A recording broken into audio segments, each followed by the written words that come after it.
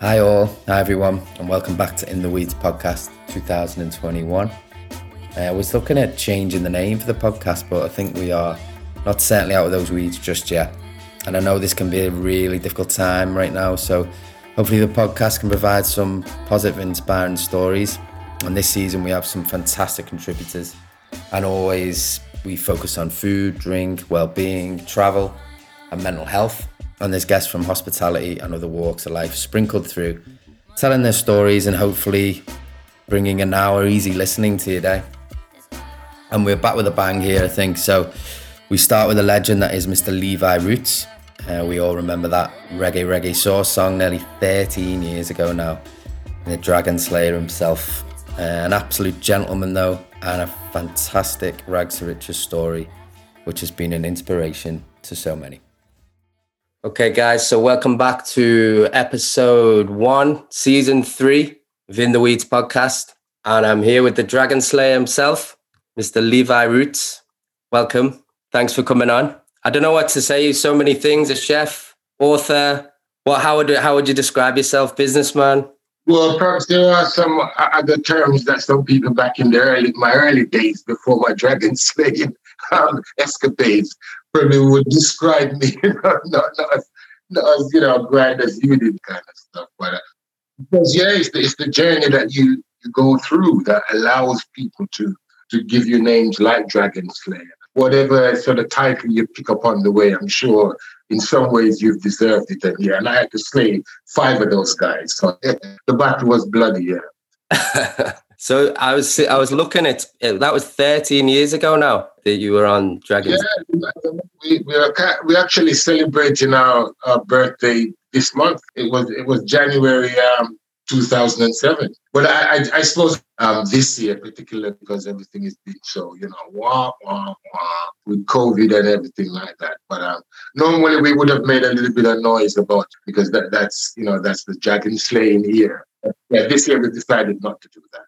So just want to go back before that. What I'm reading is, so I want to know how you kind of got into the cooking. So I know that a lot of being from Jamaica, a lot of raised by the grandparents early on. You come over to the UK when you were 11, is that right? Yeah, the story is no different from many, similar stories of people of my background, particularly from, those who are of the generations of the Windrush generations. I think most of our stories are the same, like you mentioned. In those days, a lot of the children were left with grandparents. And while, their parents came to the UK to seek a better job and to create a better life. And then the plan was to send for the kids, every year. A suitcase would arrive and one child would, be afforded to go up to until eventually the whole family would be brought over. And the plan was always for the parents to go back once they've done, the job, so to speak, as all parents, really, which is to bring up their children and to educate them and then for them to retire in a nice, lovely place back in paradise. That was the plan for a lot of Caribbean people.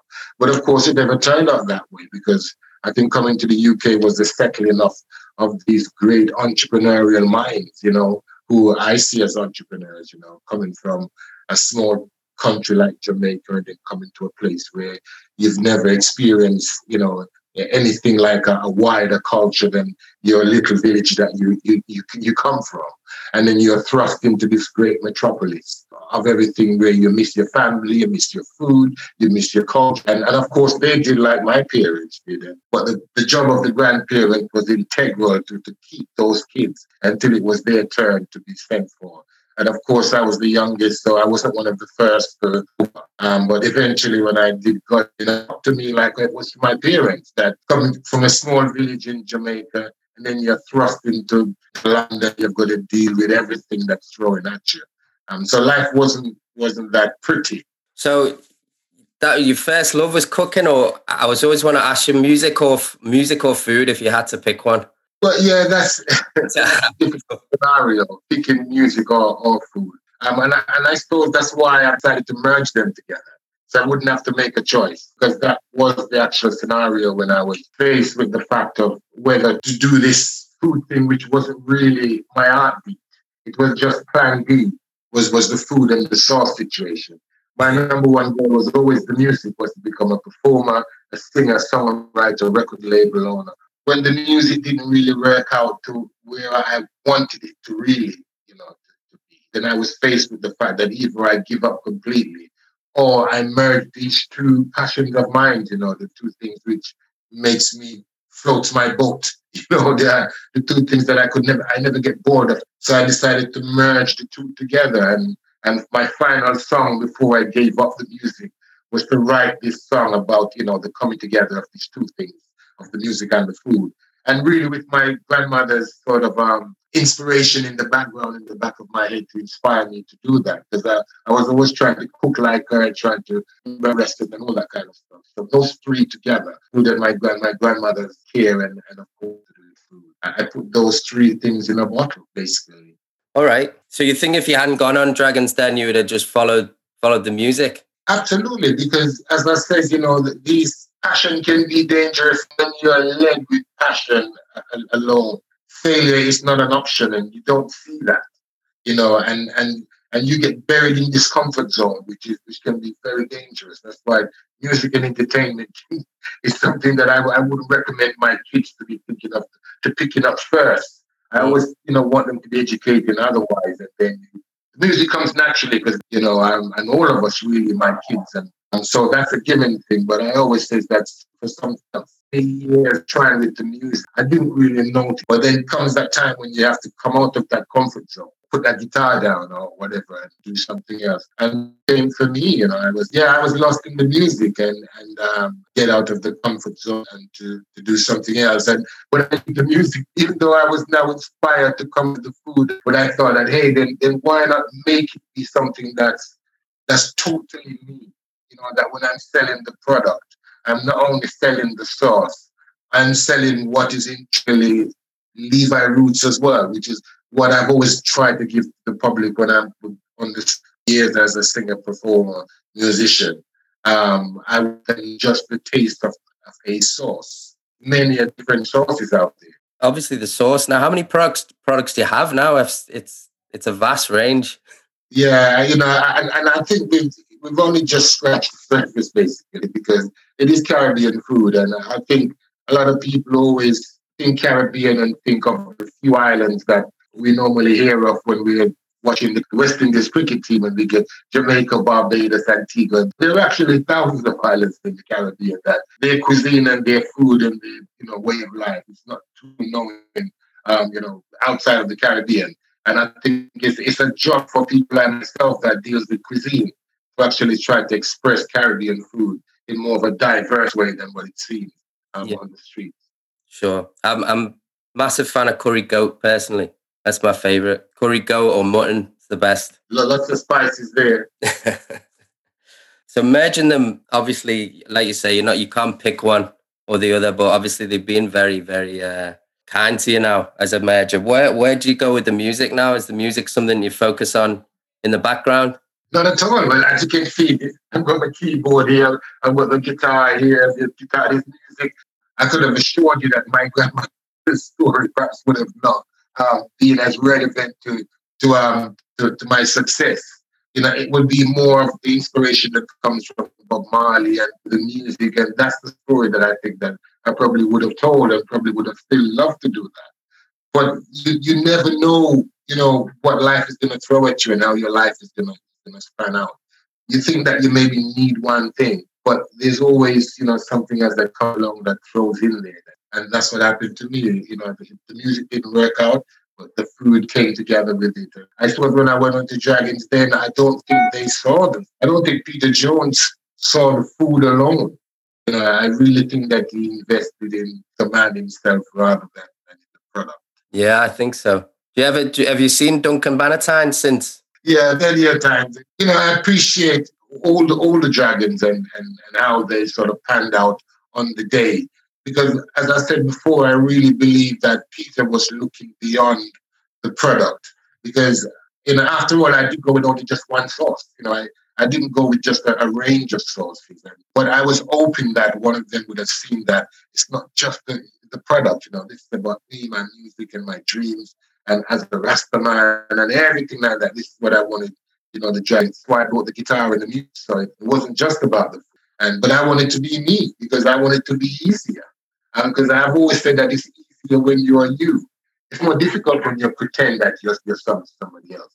And without my guitar, if I'm going to represent something called reggae sauce and I don't bring my, you know, my axe, as we call it in my guitar, as we call it in music, if I didn't have my axe with me, then I wouldn't be the real me. So I'm glad that he was someone like a Peter. And perhaps not like a Duncan, as much as I love him. But I think Peter is more of a people's person that would invest in the person rather than just in the product. Yeah, I've seen that you said obviously you still one of the success of it being so longevity, the big longevity of it is that you're still very involved with the product and it's still got you in it. And I found, especially like known with us in business as well, when people try to expand, that's when you can lose the heart of it. That's when people get involved, etc. So all credit to you. Keeping it this long, it's no mean feat. Like you say, staying involved, and I think people recognize that. Yeah, I think authenticity has a lot to do with it. Especially if you're dealing with the public, you can't the public. When the public is into you for a long term, then they're just got your product, and that's why the best brands are the ones that are honest and to their customers. It's still the same Levi Roots that went into the Dragons Den many years ago. I still fancy myself as a musician and will get up on stage and will rap, sing or whatever and just be me. As I am, even though I may wear a fancy suit now rather than what I did many years ago. But you have to be also adaptable to be able to survive it. You have to be a chameleon. Wherever you go, you need to bend, and whoever you're talking to, you need to be able to can build their stories and connect with it as well. And that's some of the stuff that I learned from being around him. I'm grateful for him as being the one that really saw that potential beyond this. I think that's what's kept the Levi Roots brand going. It's not just about reggae sauce. It is the Levi Roots brand. Absolutely. And would you go back and would you open another restaurant, or are you happy with? Absolutely. When I hear restaurant, my blood runs cold.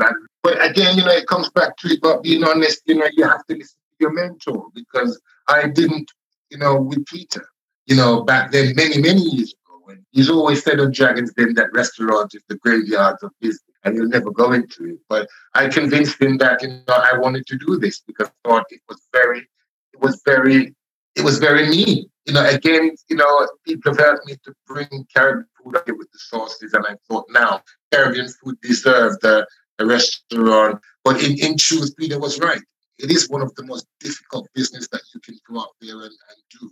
But I'm going to say that in the end, like now, I'm rather pleased that I got out of it then just before COVID, because I think I saved myself even a bit more problems and a bit more money, because I probably would have had to, to gone the way of many of businesses, which, I feel so terrible for that, throughout COVID, that especially restaurant. Oh, yeah. Restaurant seen this massive dive north, and I feel it for them, but we got out just in time before that happened with my dream. So no, I wouldn't go back into it. I'm in it, and I know it's hard. It's a hard game. I think people don't. It gets brought up a lot on the podcast as well. I mean, people don't realize how tough it is. The variables of it, like now, any sort of percentage drop of anything, it can kill something off within a week. Luckily, we're in a touch wood. We're okay at the moment, but it's a tough game. It's sad to see, but I think some good's got to come of it longer term. We've got to see some independence thriving back up. And Brixton's full of independence, man. Yeah, I've always said that there's no such things as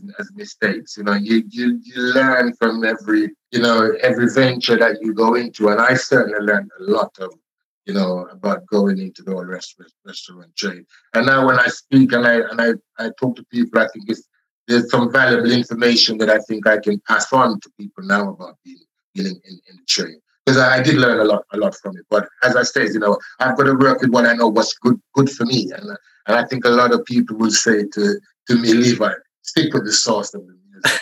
That's for sure. So the other thing I wanted to speak about on the food front, so obviously health is wealth now, right? So especially in these times, with me, I became a father like 3 years ago, and that changed me a lot in how I thought about how I eat as well and how I live my life. I think it changes you a lot. But I noticed, you do a lot of work now with the health, a lot into diabetes and stuff. And is that linked to the new muscle food you're doing? Yeah, absolutely. But I sort of came. I've always been sort of lived an healthier way of life because that's a Rastaman. A Rastaman has always lived what we call, and I'll give you this new word, and if you know it, I'm going to take my hat off to you. Ital. A Rastaman's live a life of a word called the Italist. And some of your listeners will probably know of that word. Ital, as in itality, comes from the word vital. It goes a bit deeper than vegan. And how I grew up when I came into far right, my early days, when I started to listen to Bob Marley music and found out Rastafari and Bob Marley and Young Dreadlocks and what they eat and the food and the way of life. And that's been my life for a very, very long time. I think I kind of slipped off that pedestal when I became a chef and you had to be more experienced of different things.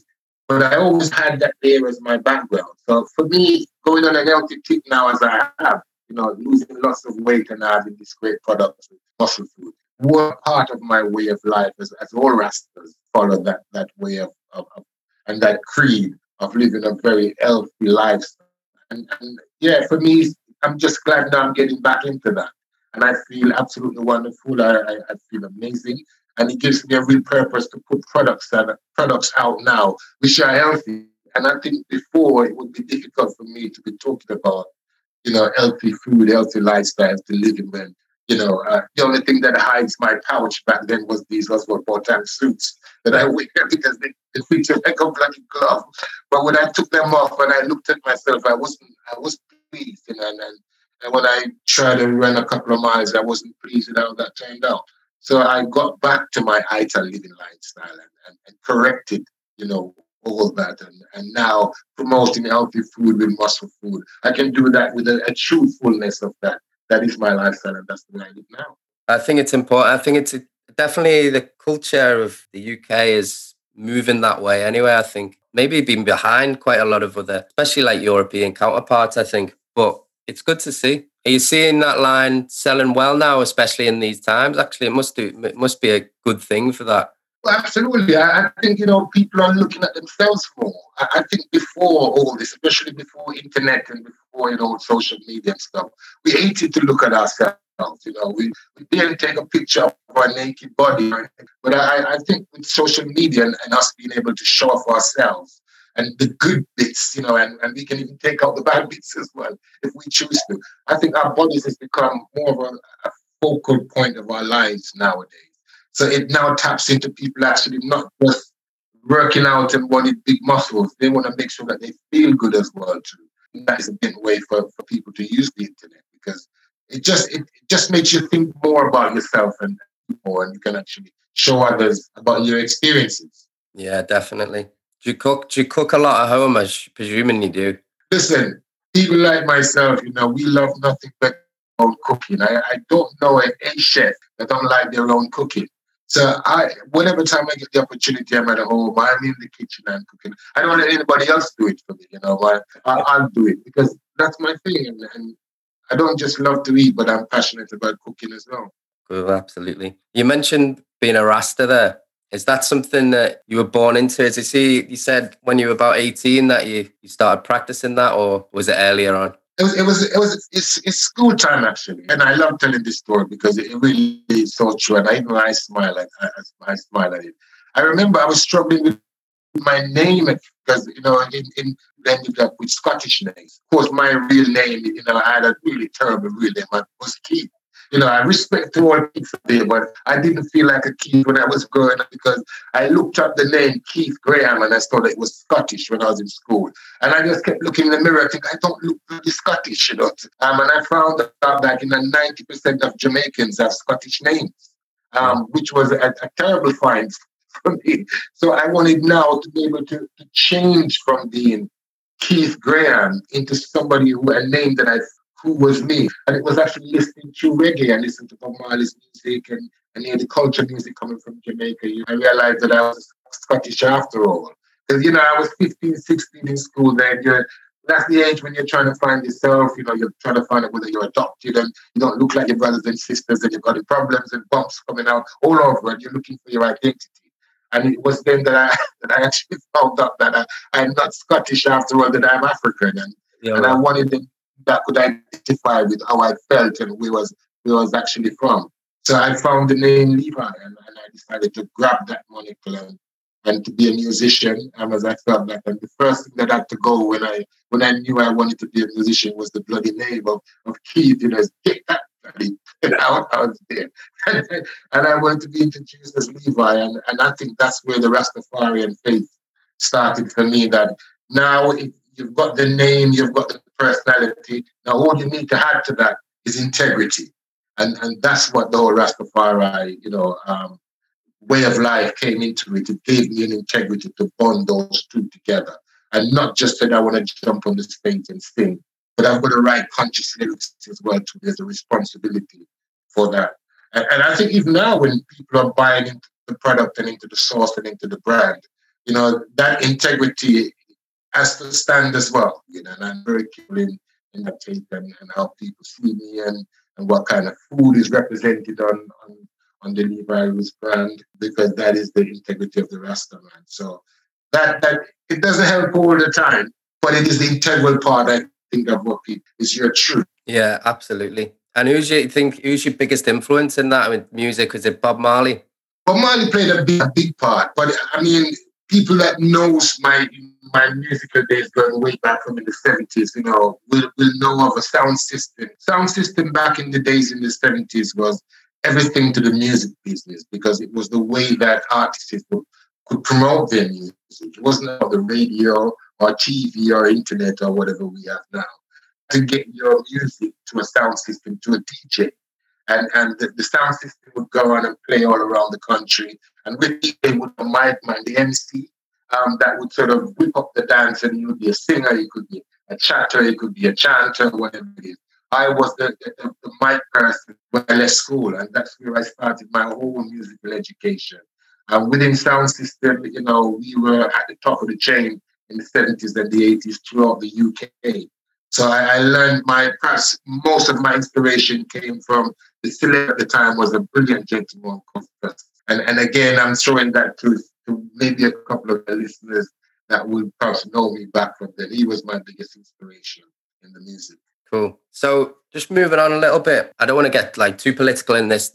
We don't really like to talk politics in this podcast, but how do you feel? I see you do a lot of work with young community. I've seen you doing a lot of work with schools, especially in Brixton and things like that. The importance of speaking to young people and telling them your story, and also learning them about food and stuff. What's your opinion on what's going on at the moment, especially with stuff that like Marcus Rashford's had to do, things like that? The fact it's 2020 and we're talking about this is crazy, but I just want to see what your opinion is. Yeah, my opinion is that I think people is going to see more value in young people. I think the value of young people has been lost from back in the days of my parents, where, when my parents were in their teenagers, they were valuable to the community at that age, because you don't go to university and you don't do all kind of stuff. You leave school and you go straight into work, and you bring value to the family and you bring value to the community, and everyone becomes valuable within that. But I suppose nowadays, I think people don't see young people as valuable. Well, the government don't do anyway. I think they don't do that until you start working and bringing tax in and start paying tax, and then they see you as valuable. But I do think, I see young people as valuable now for inspiration. Just to myself, I have an 8-year-old son who inspires me to do better because I'm working for him. I'm everything that I do is gearing for him to have a better life. So he's there as a purpose, and all young people are. And again, I remember when I came out of Dragon's Den that the massive big ups that I got from young people, it was them that was leading the chant for me, to see this guy who they said was a cool guy on Dragon's Den with the guitar singing about reggae stuff. And it became legendary amongst young people and around schools and that.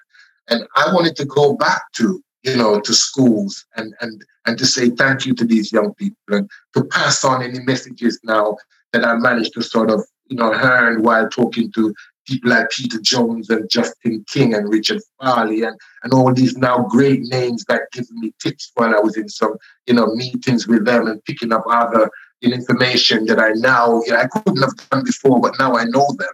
I wanted to go back into schools and tell these kids about them, that, you can be yourself. Like, go back into local schools in my area. And where I know kids always thought that they can't be themselves, they're going to change, they're going to start speaking with a different accent and all kind of stuff, and your postcode determines whether you get a job and all that kind of stuff. I wanted to go back into these areas and actually tell them, no, actually, that's fake. You can make it and you can be you, because here I am, I'm living proof. And here's my story, because it's all out there. By then I'd be sued and everything was out in the papers and all my wrongs and rights, were now out there. And I wanted to go back into prisons, and again to tell them, look, I've been here, and you can come out and you can change. It falls that, there's no place for you and all you do and back up there. But all you're going to do is abide by these rules. And I used to tell them the rules, by saying that you need to be you, you need to be focused, you need to have long-term change. And for me, it was about going back into these places and really giving back to these young people that were lauding me and buying the sauce and telling mommy and daddy to buy Levi root sauce to bring it to the house. I remember when Sainsbury's came back and said to me that the sauce was out selling Heinz tomato ketchup. It was young people, that was doing that. So for me, it's just seeing their value, to my business, and giving back to them, and not just leaving up to people like Marcus Rashford to see the value that the youth of today are the man and woman of tomorrow, because they will be valuable soon. And it's the kick back then, and that's how it works out. Yeah, absolutely. See, what I find crazy, especially for this country in general, is you look at like kindergartens and like that age up. So, reception, etc. from 5, 6, they don't get taught about food properly as they should, how to grow it, what these ingredients are, and we have a culture that needs moving on, that people are learning about, where the spice is from, for example, and they know about different foods and they can change the palate early on, rather than, getting stuck behind with the old turkey dinosaur kind of thing with the mash. And, this is not nutritious. So that's something that I think we need to change. Yeah, and it's fantastic how things have moved on from back in the day, when you had said that young people were inspired by someone like a Jamie Oliver or what have you back in my day. I would have said absolutely no way, Give me Alan Shearer or give me someone to be inspired by, But, food people have become heroes, Absolutely. So things have changed, and young people and kids now are seeing, these people that talk about food and about cooking in the kitchen more as people that can inspire them. So I do this up to more chefs, and more people like myself that deals with food and food science to get out there and not just be celebrities on TV, but get into the schools, get out there and actually inspire the kids, because there's nothing better than having your education through food. I've seen kids from university that can't even boil an egg, that and I think that's so wrong. That food should be one of the first lessons in trade that you have when you leave the home and you go out into the world. Yeah, for definite. I had a girl out from like Copenhagen, where they work on like all the sensory stuff with the kids, the smell, how even stuff like that. I don't even have to eat it. We can smell it. Where's that come from? Does it come from the ground? I do it with my kids now with 3, and when they know where the food is from, they want to eat it. They're more likely to eat it. Absolutely. And the difficult thing for them as well, too, for kids, is because they don't really get to see the food. I think when I was growing up, one of my, greatest way of getting to know food and getting to love food and love agriculture, because it was all around me, and you can see it. I think some of these kids now, if you don't show them on a computer how an apple grows or something like that, they will never experience what it is. So I do think it's tough from the parents' point of view, from they are very young, to start to sort of educate them about food and about food science. Otherwise, they'll never walk through an apple orchard, and they'll be eating apples, but they'll never know how it grows. Yeah, for definite. So you're in Brixton now, right? Yeah, So yeah, you've lived in Brixton since you came to the UK? yeah, all my life, man. And you gotta find a reason to be grounded. I always, for being who you are. And I think me being here and still maintaining, that focus in Brixton has helped me to be grounded and never forget where you're from. All my friends are around here. So it really is about what inspires me. I mean, my mom passed away recently, God bless her soul. And I'm thinking about lately, to be honest, that perhaps now is my time that to fly my wing and work in ways that I inspire young people here in Brixton. Because that was one of my fear of leaving here, because I didn't want to, be sending them a message from a nice posh house somewhere in North London, lovely, or somewhere, leafy in the country. I didn't think that was right. But I think losing my mom has given me a different perspective on that, and that I could still do good, and I don't have to be, as we say, in the corporate area. Yeah. How many years you lived in Brixton? Oh, well, I came here when I was 11. So, now 62. So, yeah, correct, do the maths, man. It's been all my life, basically. Trying to get the Pebblestone of Brixton, did all the wrong stuff. It's been there, but also hopefully did some good as well.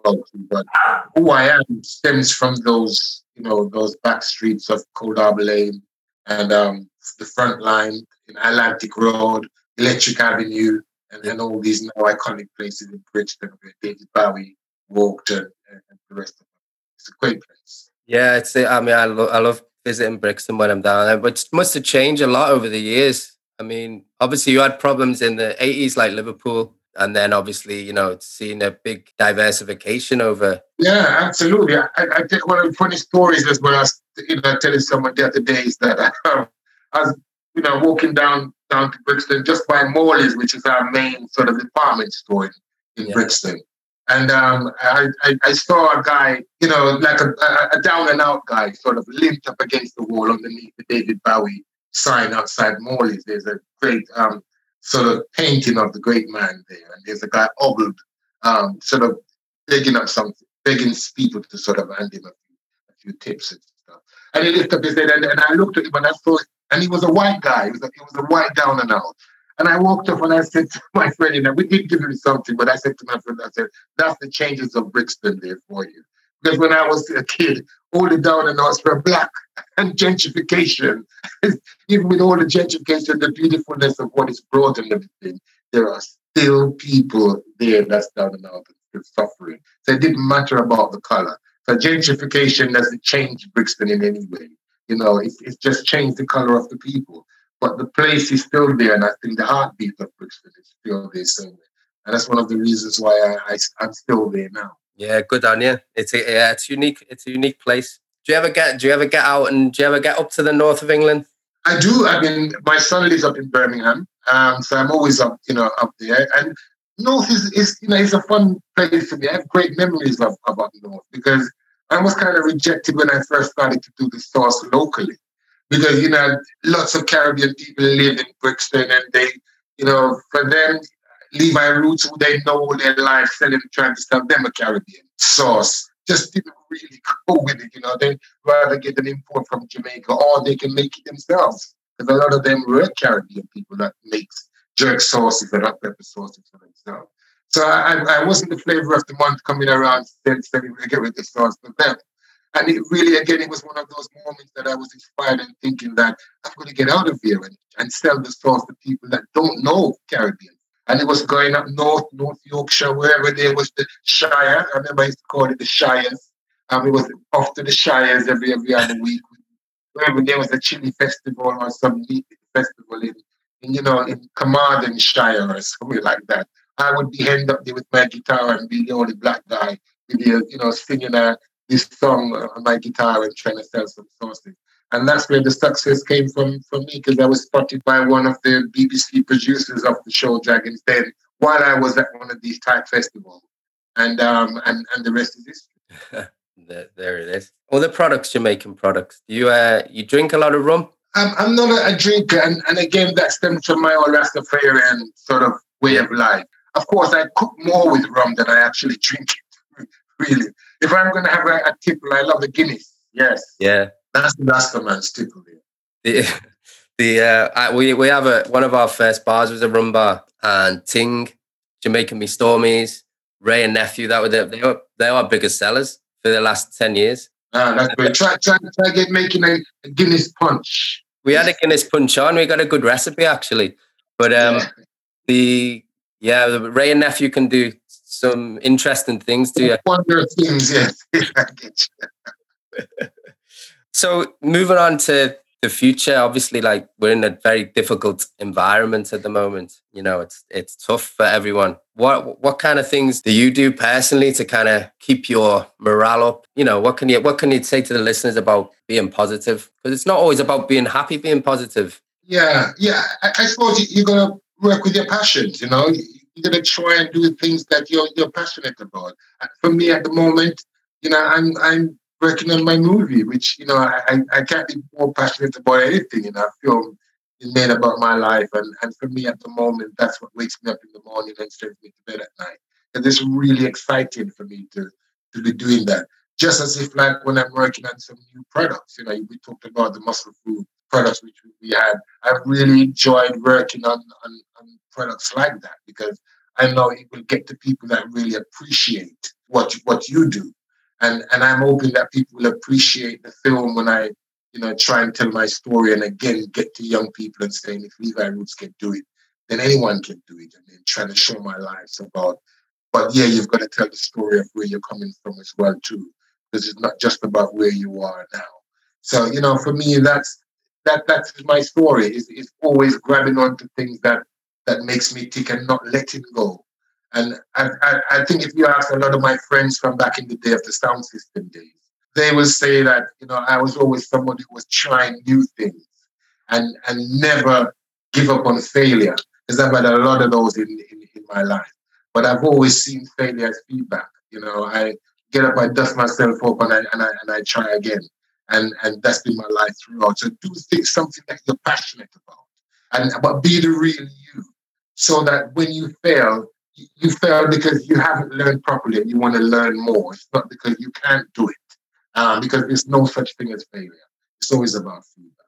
I like that. It is feedback, isn't it? I think a lot of people should take that advice. There's a great rags to riches story there. Yeah. Yeah. Well, you know, for everyone, I think everyone's story will be different. You know, your story is your life. As I said, it's all about the backstory that goes into making you up who you are now. And you know, for me, my backstory has been like this. You know, there's never a moment that I wasn't going along. It was always tumultuous. But there's always a time when you get to that tide and the tide evens out. And it took me a long time because I didn't get fame and leverment in my life until I was 48. You know, and that's a long time. But I suppose when I look back at it, I think that kind of fame, you get everything at one time when you do get it, as long as you remain faith focused. Yeah. Mate, I'll be honest with you, I couldn't believe you were 62. I couldn't believe it. Yeah. Cheers. So is that right? 8 kids as well? Is that correct? Yeah, 8 wonderful kids, man. You know what I'm saying? And that's why I say you work hard now because you want, you know, your kids and your grandkids' future, you know, not to be as difficult as it was for me. So there's still a lot of work to be done, and that's why I still work hard now because my youngest, you know, he's 8 years old, so there's no time to be resting on your laurels here, man. It's still full speed ahead. Sure, I can't moan to you about twins then. With the 8 kids, that's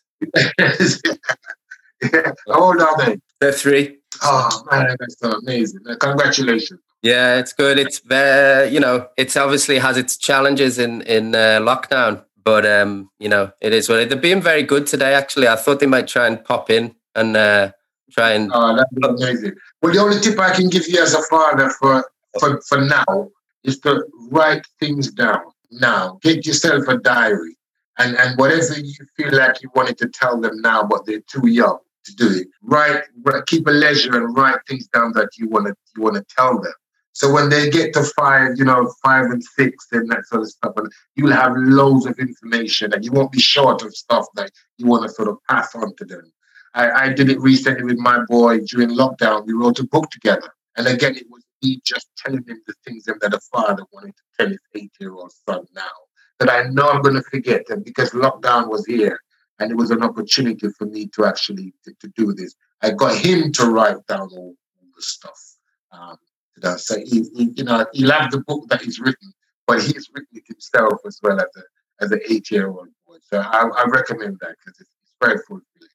Yeah, man, that's strong words. I like it. I like it. So just, I won't take up much more of your time. Did you just mentioned then about a movie? Is that like a bio movie about yourself, about your life? Yeah, which is absolutely exciting. I'm working with some really top of the line producers and writers in the country. They've actually got a film coming on, a film called Bright Spirit, which is coming on Sky on Friday. Yeah, and they did all the Centurions movie and that sort of stuff. So really big time producers and directors. And I'm really grateful to be in line with that, and so we're looking forward to start filming soon. We've just finished doing the script, so that's the key thing. Because without the script, you don't have a movie. And looking forward now to choosing actors and moving forward to filming perhaps in the summer.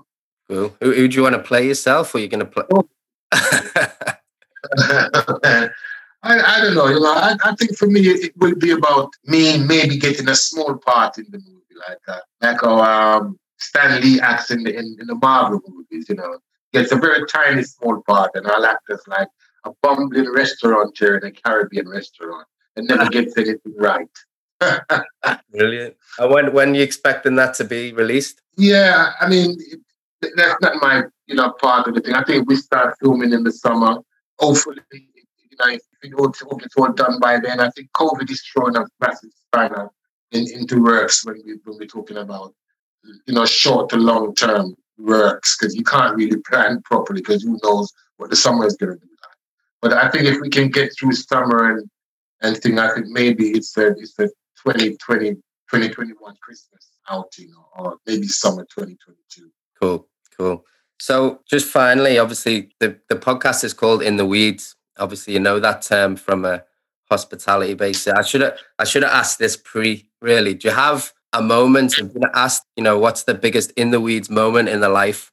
You can't ask the Rastaman that. With that title, there is something else completely different. I've been a lot of times in those kind of weeds, yes, as a Rastaman. It's a part of my way of life, and it's part of my culture and everything to do it. But yeah, no, I get what you're saying. I think my moment in the weeds came when I was maybe in the Dragons Den, then when 3 of the Dragons had said they were out, because there's 5 of them there. And I had never seen Dragons Den. I'd never seen the program. I didn't even look it up on YouTube or anything to see what it was like. My moment of experience that show was when I was actually on it. Because I refused to look it up. I didn't. My kids were trying to tell me, Dad, don't take the guitar, at least look it up on YouTube. And I said, no, I don't want to be beaten before I got there. Because I wanted to be me. I wanted to take that guitar and strum and to be. So when the first 3 Dragons were out, you don't know who is going to come and sing. So you're in the weeds. In the weeds for me means that everything is going to go around you and compensate you like weeds do. Because if you leave weeds around some decent plants and you don't weed it out, it can compensate whatever is there. And for me, then that fear, I shouldn't have taken the guitar. I perhaps should have listened to everyone. And that. It was that slight moment, because it was a moment in between me coming up the stairs with the guitar, singing the song, seeing the smiles on their face, thinking, wow, they look like they're absolutely brought into this, seeing Richard Farley tapping on his desk. And I knew that the music was capturing them. But when the first 3 said no, that was my moment in the weeks there. Because I thought I was gonna come back. But as with all weeds, if somebody is there to chop it out, man, to chop them out, man, and clear the way. And for me, that was what the music did, because after all, it was singing that song that made people thought that, as a guy that, deals with publicity and knows how to market things, he knew that the source on his own wouldn't have been enough for him to invest. It was because I added something else to it. And that's why, he said that he's going to invest. Yeah. And like anything, some things have to get worse before they get better. That's... Yeah, absolutely, because that prepares you, because as I said, it's all about the story. Because again, that video is showing in schools. I mean, I was even looking at a video this morning of a school that sent me something on they've used my experience on Dragon's Den. So I know, what good it's done for me to be sweating as a pig then as I did then, and thought that my weeds were going to take me over. But on the other end, I think the lessons for that about preparation and about still being who you are and come with you, I think that will always express throughout, the moments of the three dragons going out. But then victory in the end with investment from Peter and Richard. Yeah, you still close to Peter now? Yeah, for me, Peter's not an investor for me, we become much more than that. He's more of a friend than anything else. I'm pleased that I managed to fulfill his trust in me, because that was a big gamble for him to invest in something like that. And not just to invest in it, but to be the close friends that we are. And I'm glad that the business has repaid him and we've become, as I said, much more than just business partners. Good. Like I said, I think everyone remembers it. It's a big... so yeah, man, fair play to you. It's great story. Just finally then on a few through lockdown, you're a big sports fan, aren't you? Big football fan. Yeah, man, big Arsenal fan. Yeah, that moment I'm feeling a little bit better. The last 4 months or so, it's been, absolutely. At one stage, I was going to give up watching Sunday football, weekend football, because the matches that we were playing since lockdown, and Sundays had become a real drag for Arsenal fans, because over the past 4 months or so, we haven't been getting any real joy out of it. But I think the last 4 games it brought us back into a space where, we're having joy again and there's smiles on our faces. So long may it continue. Well, maybe not. I don't know. I don't mind Arsenal not doing too well. It's okay. But... And you which team you support? I'm a Liverpool fan. A Liverpool fan? Oh, well, you guys are riding high, man. I take my hat off to you and respect for Liverpool. Liverpool was always a team that I looked for results. It's always been a team when I look for the results. Even before, Klopp came to the side. Well, they're always a team that I'm kind of glad that if we're not getting there, then it's them. It's you guys doing it. So yeah, up the pool.